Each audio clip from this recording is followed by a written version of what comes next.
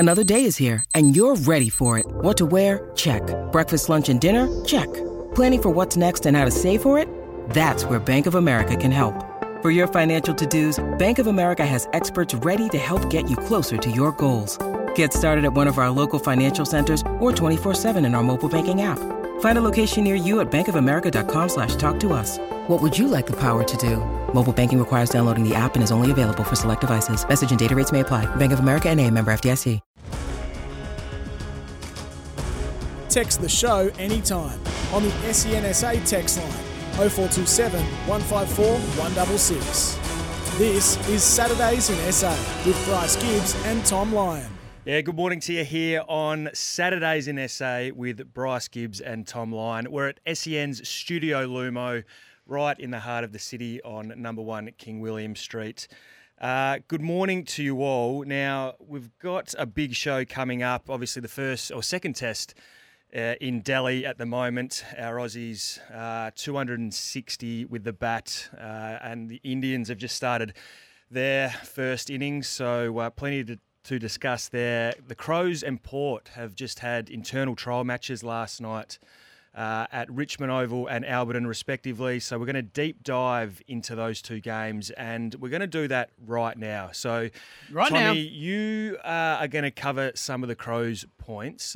You were going to head down there at one stage, but then decided to do a U-Bolt because you found out that it was streamed live on the internet. So you watched it online? Yeah, and I thought it would be better because you have the cameras close up, and I can sit in the comfort of my own dressing gown and, eat something and save me the half-hour drive as well. But, yeah, I did watch it, and it was a fascinating watch. They obviously had the probables versus the possibles. So they played that, did they? They played a stronger outfit versus I'm not going to say weaker outfit, but say an AFL side via Sandford side. Pretty much. But then as the game wore on, they swapped and changed, and you couldn't by the end you couldn't tell who started where, and it was a lot of game scenarios as well. So about halfway through the second, or near the end of the second quarter, they had 5 minutes to go.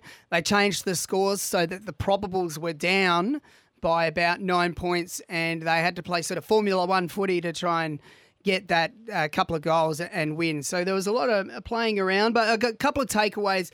I'll start with a game style change that I noticed, that there was a definite effort with the ball movement to use sort of angular and short passes going inside 50. So last year, obviously, that kick inside 50 was a real issue for Adelaide, and I could definitely see a concerted effort there, and someone who was quite good at it was Luke Pedlar. Okay, so there's been a lot of talk about Luke Pedlar over this pre-season. Obviously, he's had some injury issues over the last couple of years. Obviously, extremely talented, first-round pick, and they'd been talking him up a lot, but playing as that half forward, hasn't quite broken it into the midfield, still could be in the midfield and pinch it in there, but has aimed to cement a spot as that half forward. So he was playing that role yesterday? Exactly. So he's playing the half forward role, and he had a great kick. Like, his left foot was awesome. He kicked a couple of goals, I think, as well, and I reckon he's going to be a feature this year. He just looked comfortable, because it's hard to come in and play the half-forward role, particularly if you are a mid. Looks like he's got it down pat, and then he's going to work his way towards the midfield as he goes along. And the other game style change I noticed, last year Adelaide would use their half-forwards like Ned McHenry and Lockie Murphy would come really high up the field and kind of help out at stoppages and not really be... And I think that's due to their skills, as McHenry's not really a forward pocket who can crumb the ball as well. So it was out of necessity. But this time, both sides kept their half-forwards quite deep rather than running up to the stoppage. So what does that even mean? So that means, I mean, if you're going to play an extra at the stoppage, usually if it's up the ground a bit, usually your defender just drops off and plays with an extra defender. So you've got 5 forwards on 6 defenders, but you'll have an extra at the stoppage. So if you win the stoppage, if you can't chain out and use that number to then take ground, if you just get it, you might win the stoppage, but And you kick might it just to boot Tom it, Stewart. and then you kick it straight to the spare. So maybe they're playing around with that and thinking about that, thinking that maybe that spare that they played against over the last year or two might have been hurting them on rebound too much. So, as I said, sometimes the stats can lie to you a bit, saying, oh, geez, we're actually winning stoppage here. We're going well, but how effective are those stoppages? Are we just winning them and kicking it back to the opposition and they're just slingshotting and generating forward 50 entries off the back of that? So maybe they're just playing around with that a little bit. Yeah, that was interesting to see that. And now, so the kids, this is what was very exciting about yesterday. So just a few of the young ones. Zach Taylor showed some incredible evasiveness. I reckon in the next couple of years, he's going to bob up as a midfielder. He bounced off 3 tacklers and burst away. So what side was he playing in?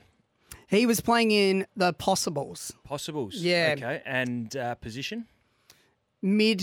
Forward mid, I reckon. He was floating forward, but genuine. He was starting in the middle as well. He was really good. Obviously, I mentioned Pedler. He was fantastic. Now, the ones where fans, the obvious ones where fans would notice is that Rochelle and Rankin were just rolled gold, smooth, everything that you would hope for from them. And they started in the midfield a lot.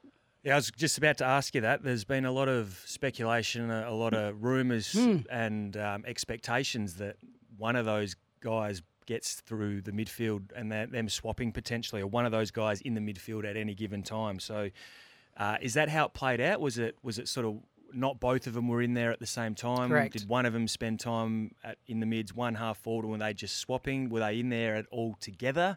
How did that sort of dynamic look? They seemed constantly rotating. So a lot of the centre square bouncers either had Rankin or either had Rochelle. Yep. And a lot of times one of them would get the clearance, and Rankin had a really nice clearance out of the middle where he burst away, really smooth, played that coming roll, not the coming roll, the crumbing roll. Depends who you speak to. Depends, well, yeah, a few rumours going around, but... golly, he certainly played that role very well. I think you're just getting excited. Yeah. I think I was. was. He's kicked 5 goals. You're just a bit. I'm just a happy Crows fan. Hot mess right here watching Rankin play that coming role. He kicked 5 goals. He was incredible. I got to ask you, how do they? When you're a team and asked to do that role, how do they know when to do that, like go into the middle? Do they say to them, all right, at the beginning of every quarter, you're going to start in the middle, then roll forwards, or they communicate it on the field? How does it work?